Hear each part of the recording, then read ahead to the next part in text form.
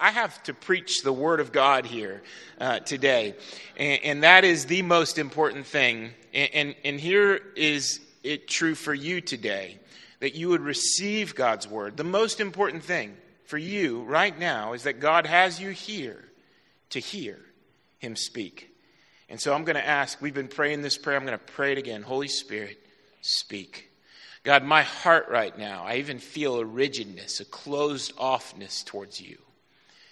So God, I ask for an openness that will allow, God, for Jesus to be seen and heard and known and believed in.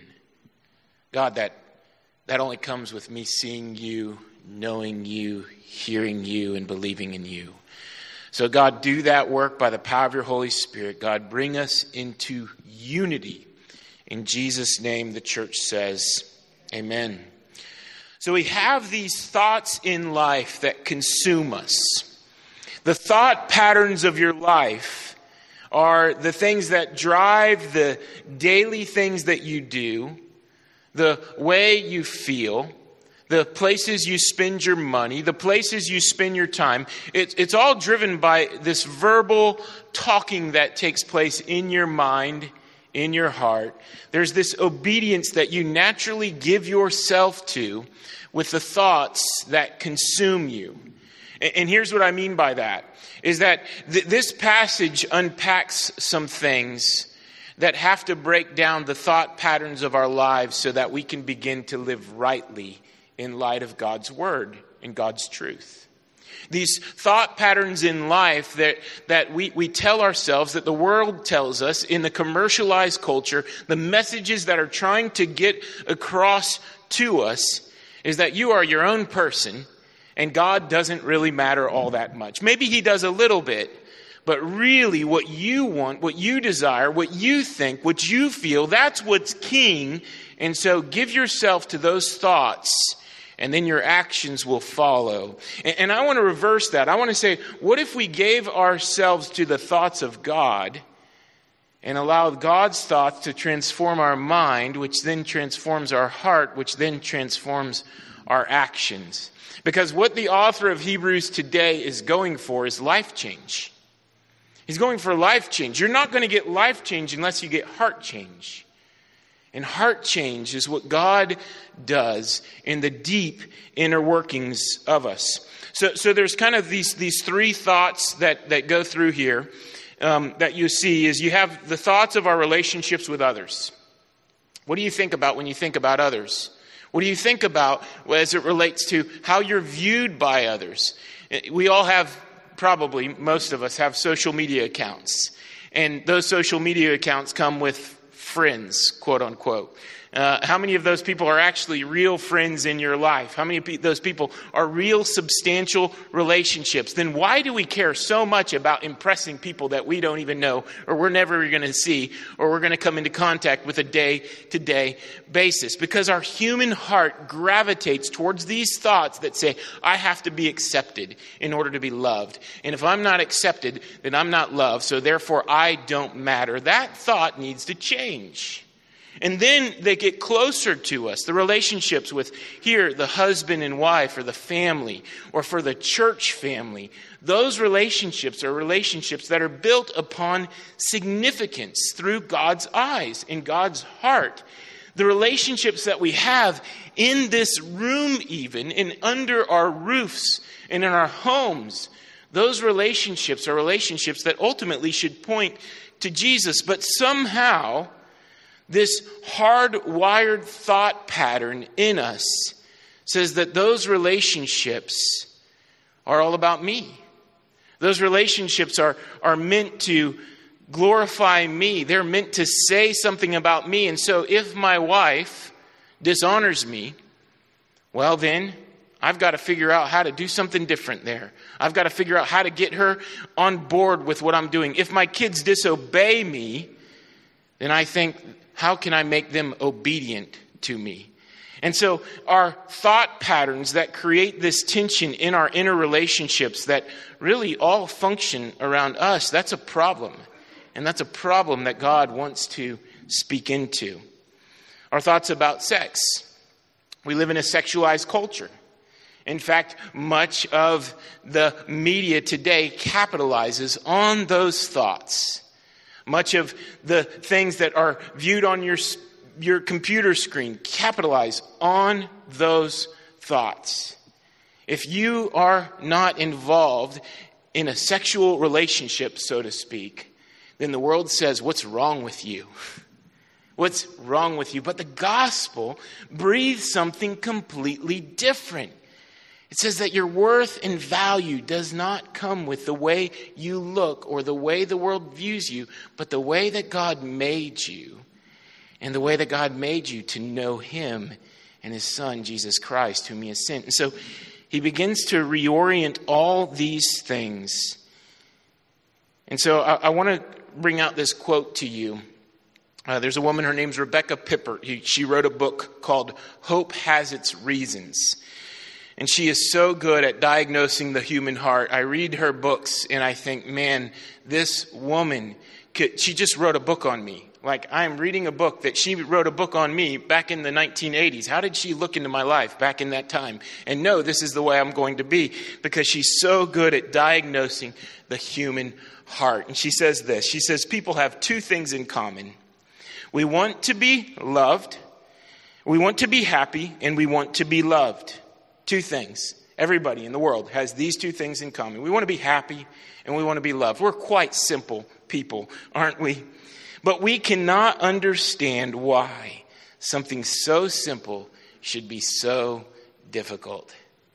There's these deep inner longings for happiness, these deep inner longings for love. Those are the two things that we all want. Those are the two things that are common about us today. But why is it we cannot get those things? Why is it that we find ourselves anxious, fearful, and depressed, and like we are chasing things that do not exist? Because the very things that we want so bad are the very things that seem to slip through our fingers like a shadow. Because we're often looking for those things, places where they cannot bring about true love and true happiness. And so the author of Hebrews, in the passage before this, points us to the unshakable realities of the kingdom of God. God's kingdom is unshakable. God's kingdom will never be taken away. Why? Because God is God, and he's the only thing that is truly certain from before the foundations of the world. So everything that he is made to withstand the test of time. He is made to withstand the shaking that will take place in our world. And that's what the author of Hebrews talked about last week, that there is this shaking that takes place in our lives. And oftentimes for us, the significance here is where our lives are shaken are the things that we've looked to for love and happiness and found that those things are not fulfilling. Found that those things don't really produce it. And so it's a real good gift of God when our lives are shaken, because what's stripped away are the things that need to be stripped away.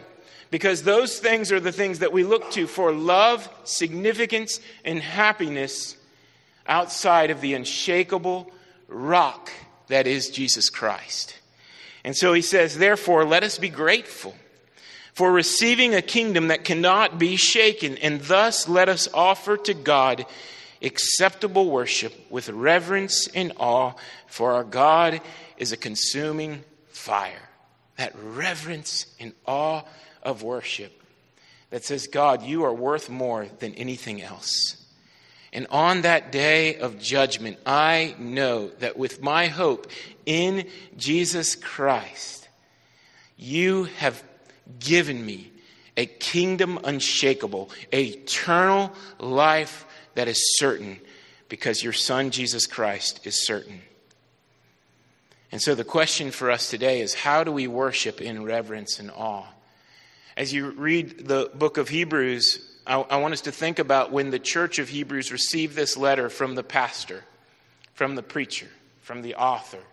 They didn't receive it with chapters next to it. They didn't receive it with verse numbers. He didn't say, refer to verse 6 of chapter 4. No, it was just a letter written, and so there was a seamless flow that they would read in this letter. And so they read about a life of worship and reverence to God, and then they read about these things that come and flow from that life of worship. In fact, I would argue to you today that unless these things are true of your life, not perfect, hear me by saying that, not perfect, but unless they are true of your life, you're not living in reverence and awe of God and in worship of Him. Because from that knowledge of God being a consuming fire, these things necessarily come out in your life. So, I've got 23 minutes left, and you've got 6 sermons because we've got 6 verses. So we're going to do a sermon on every verse. You could almost do that. And the first one, so I'm going to give us 6 things that we're going to talk about today. Number 1, brotherly love. Number 2, hospitality. Number 3, the prisoner and the mistreated. Number 4, marriage. Number 5, money. It's funny, most people don't like to go to church because they hear about marriage and money. So you're going to get them both today. And number 5 is our confident hope in God. And I want to start at the last one. I'm sorry, that's number 6, our confident hope in God. Because this is the grounding point of which all the others are going to be true. If you miss this one, the others are going to fall apart. The others are going to fall apart, or they're going to be self-contrived, meaning you've got to work really hard in and of your own strength to do it, and that's going to make you prideful when you do and think you're better than others, or it's going to crush you when you don't and think that you never will. But you've got to believe this last part of our talk today in verse 6, so we can confidently say, the Lord is my helper. I will not fear. What can man do to me? Remember the thought patterns of our lives that are so consumed by what others can do to you, the way others think about you, the way others feel about you. What if you knew the certainty of God being your helper? Whom shall I fear? That's the response. What do I have to worry about? Why am I so anxious? Why am I depressed?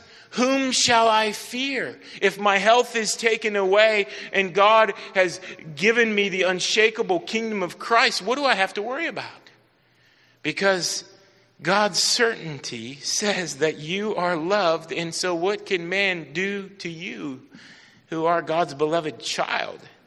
The King of the universe, who's in control of all things, has your future in His hands. And He loves you like a son and a daughter.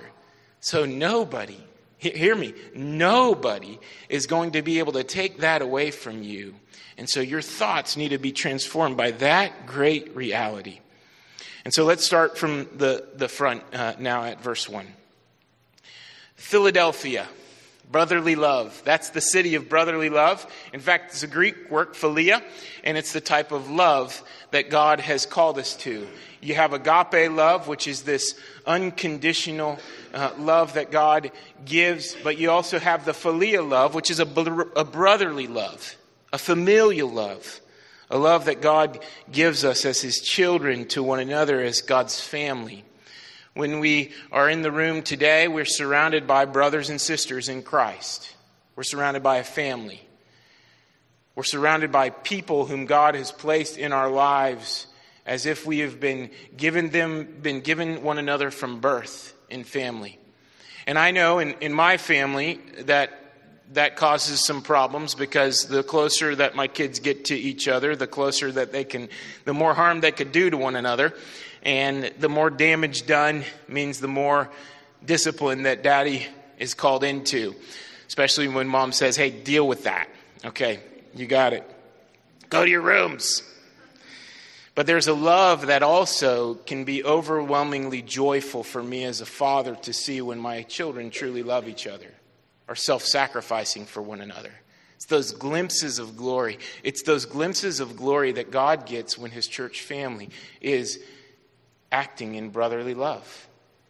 It's the care that God's called us to for one another. It's an otherworldly type of love. It's so important that we have this kind of love because it's not experienced on Facebook. It can't be seen in Instagram. It's only felt when the church is gathered in the context of a gathering like this, but also in our homes, or also when a friend or loved one has a child, or when someone's in the hospital, or when someone's lonely. We know that they are in need of that love and that presence of their family. Just as sure as my sister would call me and say that she has a problem, I would answer that phone no matter what difficulty she might be in, no matter even if she brought that upon herself. I'm going to give her a brotherly love. And that's what we are called to continue in that brotherly love. John 13:35 says, "By this all people will know that you are my disciples, if you have love for one another." How is the world going to see that we are actually God's children unless we love one another?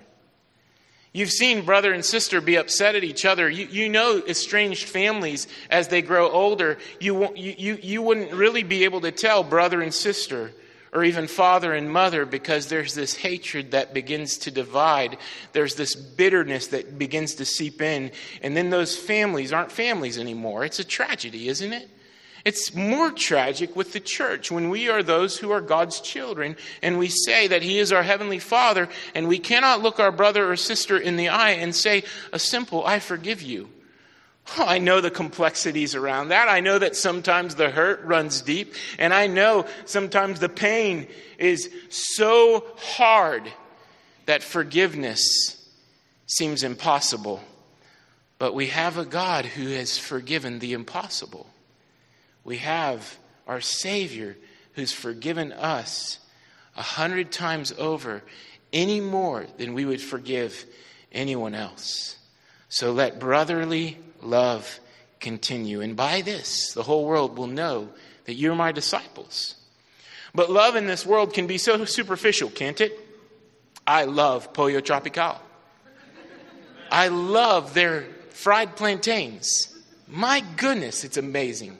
Their black beans and rice, you put some of that salsa and onions on it. Oh, so good. I love it. I love it. I love it. But is that the same kind of love that God is talking about here? No. He's talking about a love that actually cares for. There's a stirring of our heart and an affection for the well-being of another person. I don't want the well-being of the rice and beans. I just want to eat it. But for our love for each other, no, we really long to see that they're treated as we would want to be treated. That's the brotherly love that God has called us for. It's the golden rule. So then as we have opportunity, Galatians 6:10 says, let us do good to everyone. And especially, say that word with me, especially, one more time, especially in the household of faith. There are people that say they love God but don't love the household of faith. Paul says that's sin. Paul says that especially is especially important. And we've got to especially love those who are in the household of faith. You cannot love God and not love His bride. You have to love God and His church because God has called into being His church. As a husband and wife are one, God and His church are united through His Son, Jesus Christ. He paid a lot for His bride through His sacrificial death on the cross. That produces a brotherly love. The next point is hospitality. Hebrews 13:2, do not neglect to show hospitality to strangers, for thereby some have entertained angels unawares.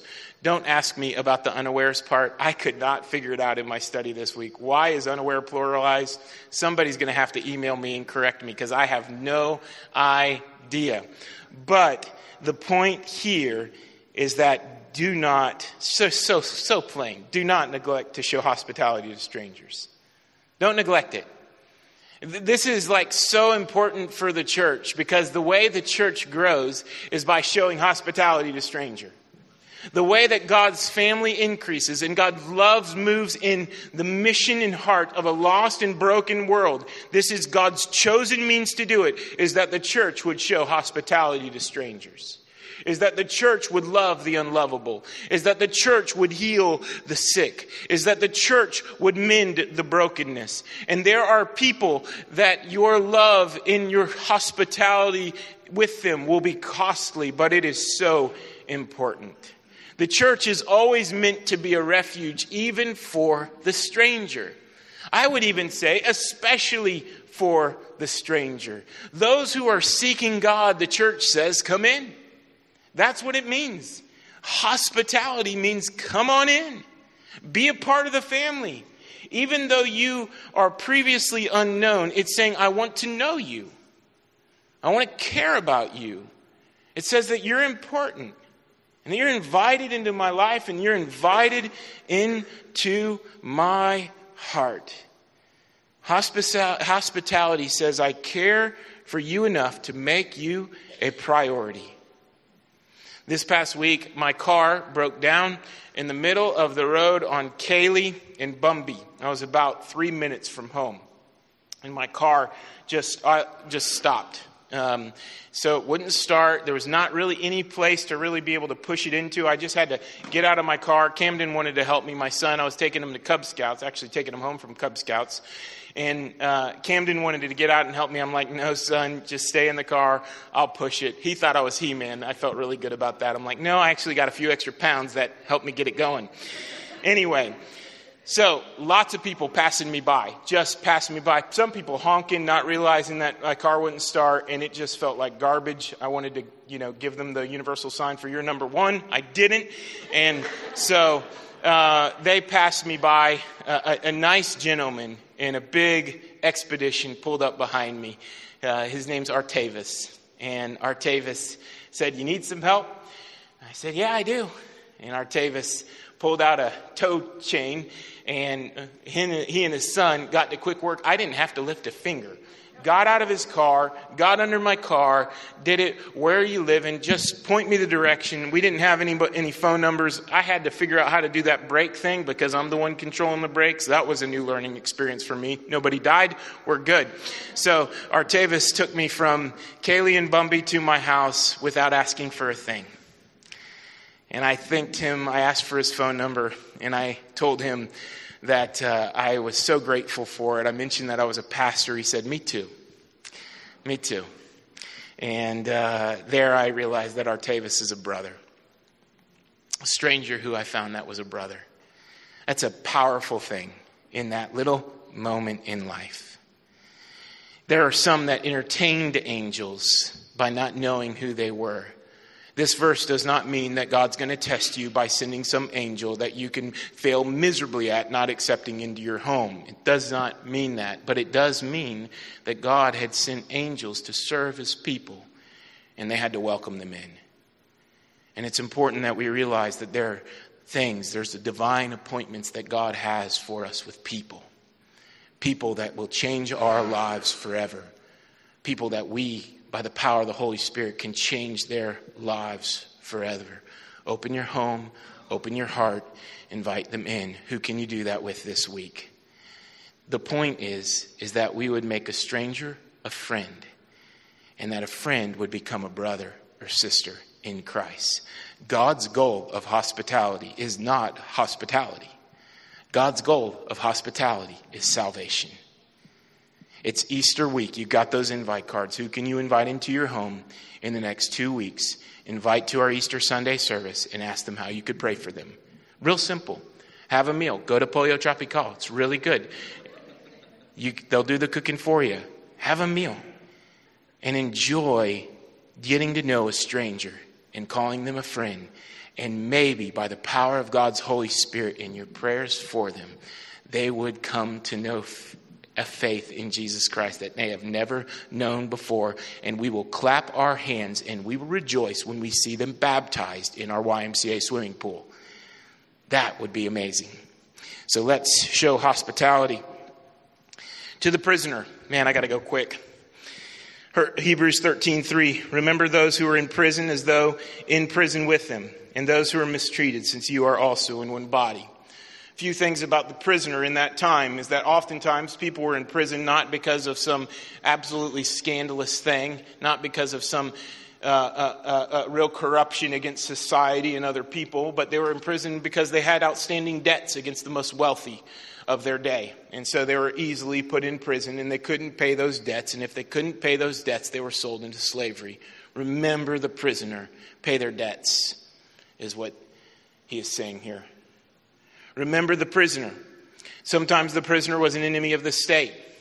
Rome saw them to be a difficulty, so they put them in jail. And in jail, they didn't have the kind of health system that we have. Believe it or not, in jail, people are treated a lot better here than they were in that day. And so the family members had to bring them food and things for their health and well-being. Remember the prisoner as though you are in prison with them. Remember the prisons, especially those who are in prison because of their faith. Some were being imprisoned because of their faith in Jesus Christ. Some were being imprisoned because of persecution. Because Jesus and this movement of Christianity had to be crushed. And so there had to be a warning that you are not to cross Rome with the name of Jesus Christ, so they put him in jail. Don't forget those people, is what he would say. To us, the message is to the prisoner.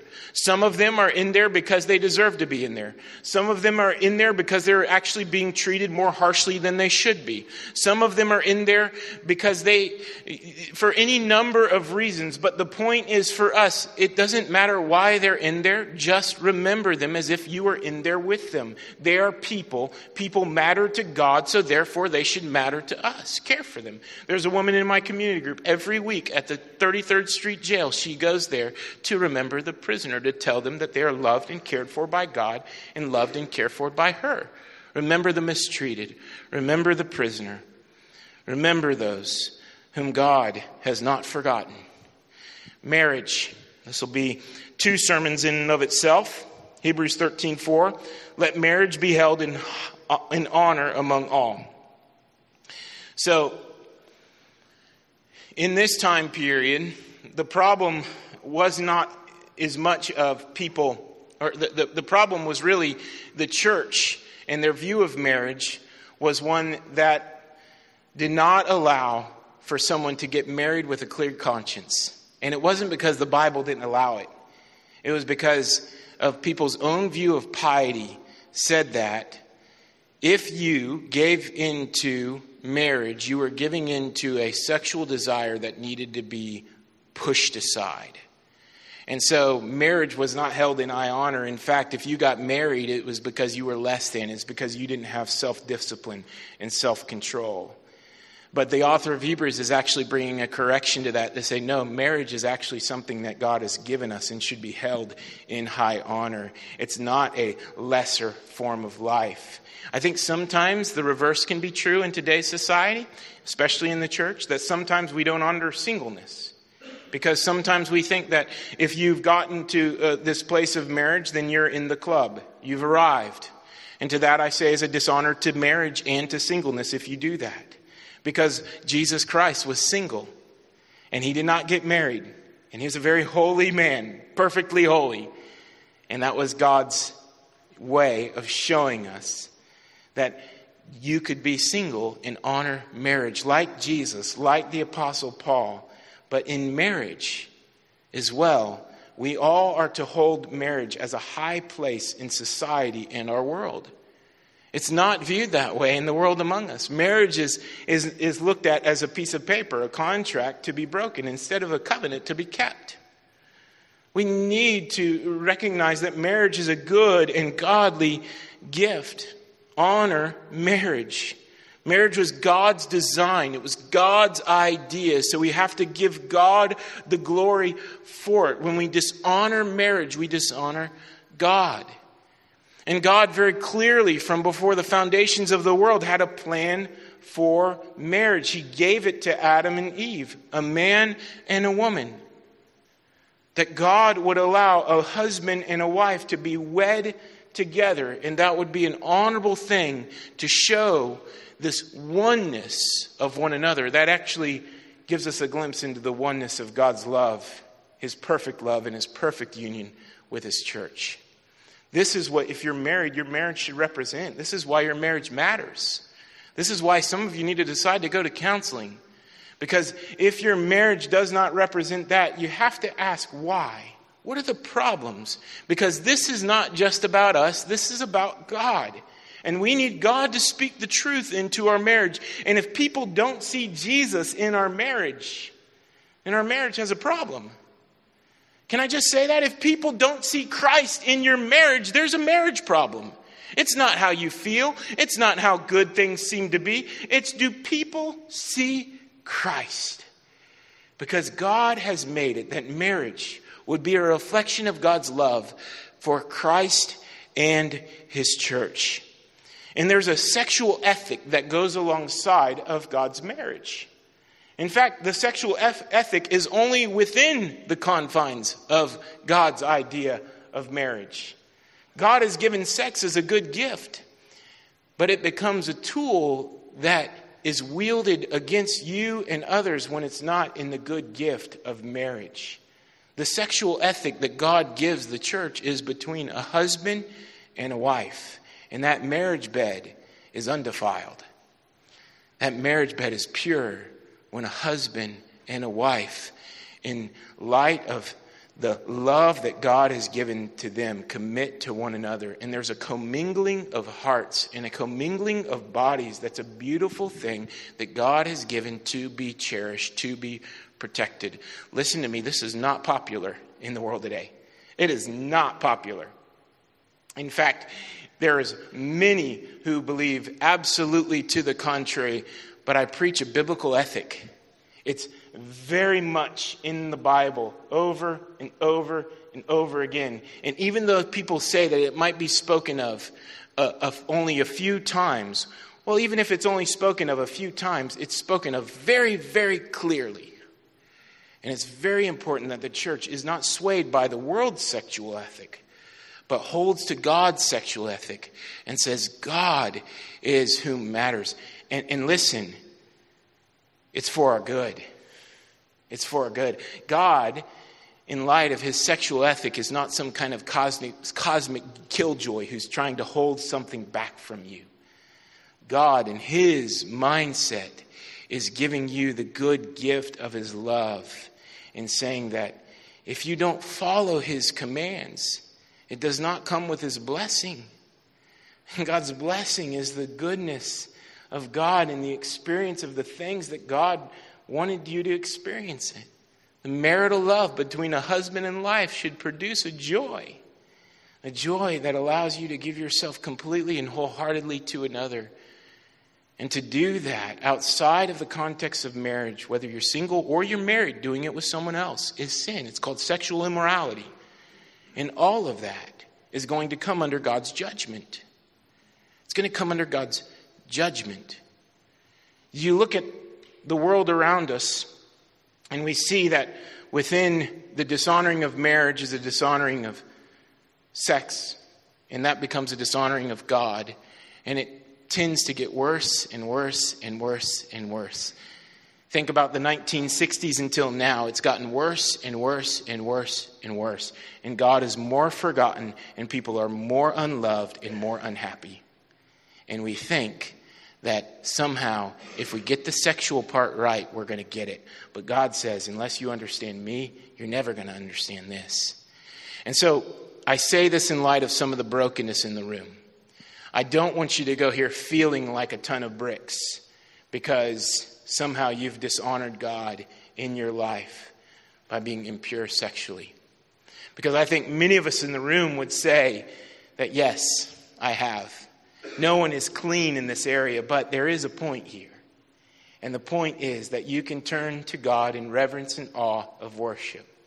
And even in light of your past, he'll purify you in light of Christ's atoning sacrifice. That the sexually broken are not beyond the mending of God. And the promise of Hebrews 4:16 is the promise that's for us today.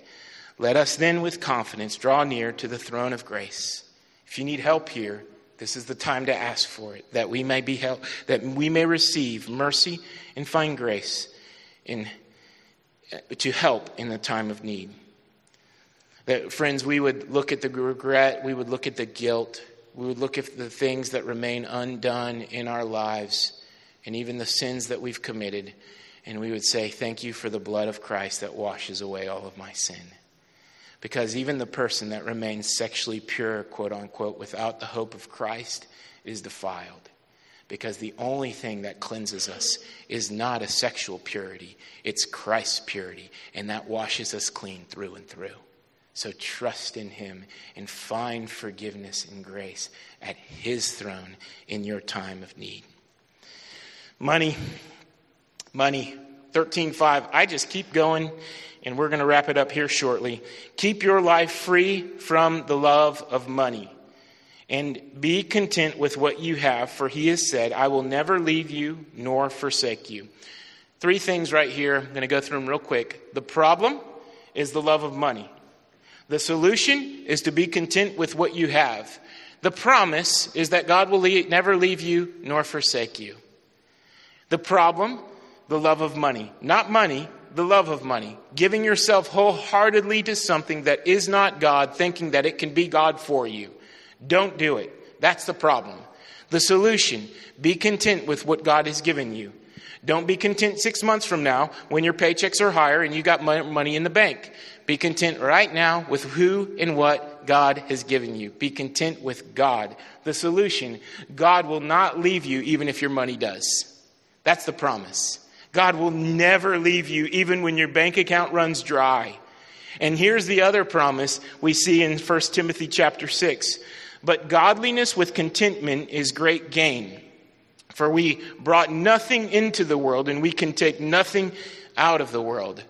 What God gives you in himself, you will bring with you into the wondrous eternity of heaven. The people that you minister to, the hope that belongs to you today, that you will taste in the life to come. Money and the things that you squander with it, no matter how valuable they may seem, are just going to burn away and be shaken away here on earth.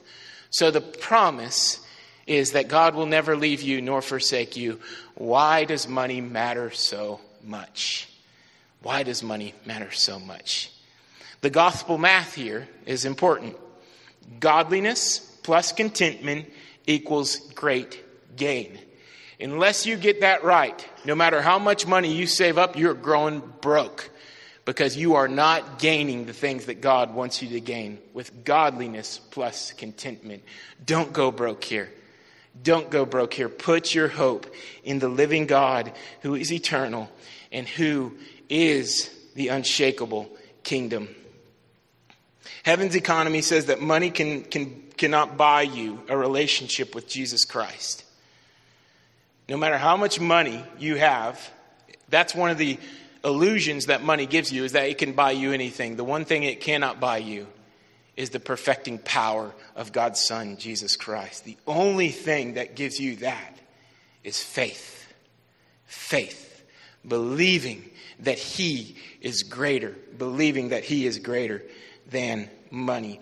Side note, I'm thankful that we have people in this room that do Financial Peace University. It's practical, hands-on experiencing, teaching you how to steward the resources God has given you without falling in love with them. Financial Peace University, I'll plug that. I'll plug it again and again because we want to offer that regularly to help you with that difficulty. Finally, the confidence.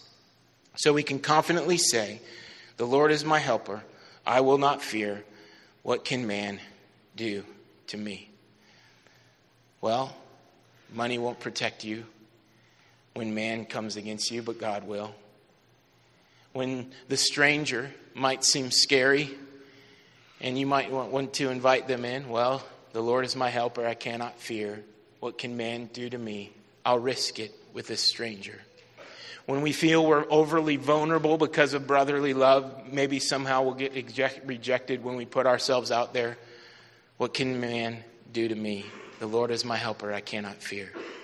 There's this promise that it's at every one of those things that we just talked about. If you believe that promise to be true, that God is your steadfast hope, the one whom your heart's affections are consumed with, then it won't be consumed by anything else, and God will help you every step of the way. The Holy Spirit is known as the counselor, the helper. The Holy Spirit will steer you in every one of those situations as you trust him and you walk by faith and not by sight. So those things are things that I ask you this. You can pick one of 6 of them, maybe all 6 of them, and ask yourself this question: where do I have a problem? Where do I have a problem? Do I need to grow in brotherly love? Do I need to hold marriage in honor and repent of sexual immorality? Do I need to be more welcoming of the stranger so that they can become a brother or sister in Christ? Where do I have an issue in my heart that God has to bring healing to? That's the first step here today. Rebecca Pippert, who I opened this when a quote with, I'm going to close it with her quote. She says, "Only when we own up to a problem can we hope to overcome it. Only when we own up to a problem can we hope to overcome it. If we insist we have no problem, the problem remains both ours and unconquered." So friends, there's an incredible promise and warning here today. If you can own up to your problem, there's incredible hope for you. If you struggle to own up to that problem, then that problem remains a problem and it's not going to get any better. And so come to Jesus now, who by his grace and by his mercy brings about transformation at his throne. The call is not perfection, friends. The call is repentance, that you are walking in change. Let's pray. Father, I thank you. I thank you that your word is instructive. Father God, today you have instructed us. And there are many things about our lives that can change in light of your word. God, even today I confess that as I put this together, it can seem overwhelming. I was even overwhelmed by it. But God, you did show me areas in which my life can change, areas in which I could trust you, areas that your mercy, God, can speak into and the blood of Jesus can cleanse. So, Father, we come to you right now, not saying we have it all together, but confessing that we don't. And that we need your blood, we need your mercy more than we ever thought, so that not we walk in perfection of these areas, but we walk in change, trusting in you, believing in you in the midst of it. We ask this in Jesus' name. The church says, amen. Would you stand with me? We're going to take communion, remembering that it is Jesus' blood that washes away our sins and is his broken body that has changed us. Without that atoning work, none of us would be able to identify the problem. None of us would be able to overcome our sin. But he is overcome. And it's through his majesty and glory that we approach this communion table as the family of God today to say, we love you, Lord, and we thank you for this church. Let's take communion together. You can fall down the aisles and go around the sides as you go back to your chair.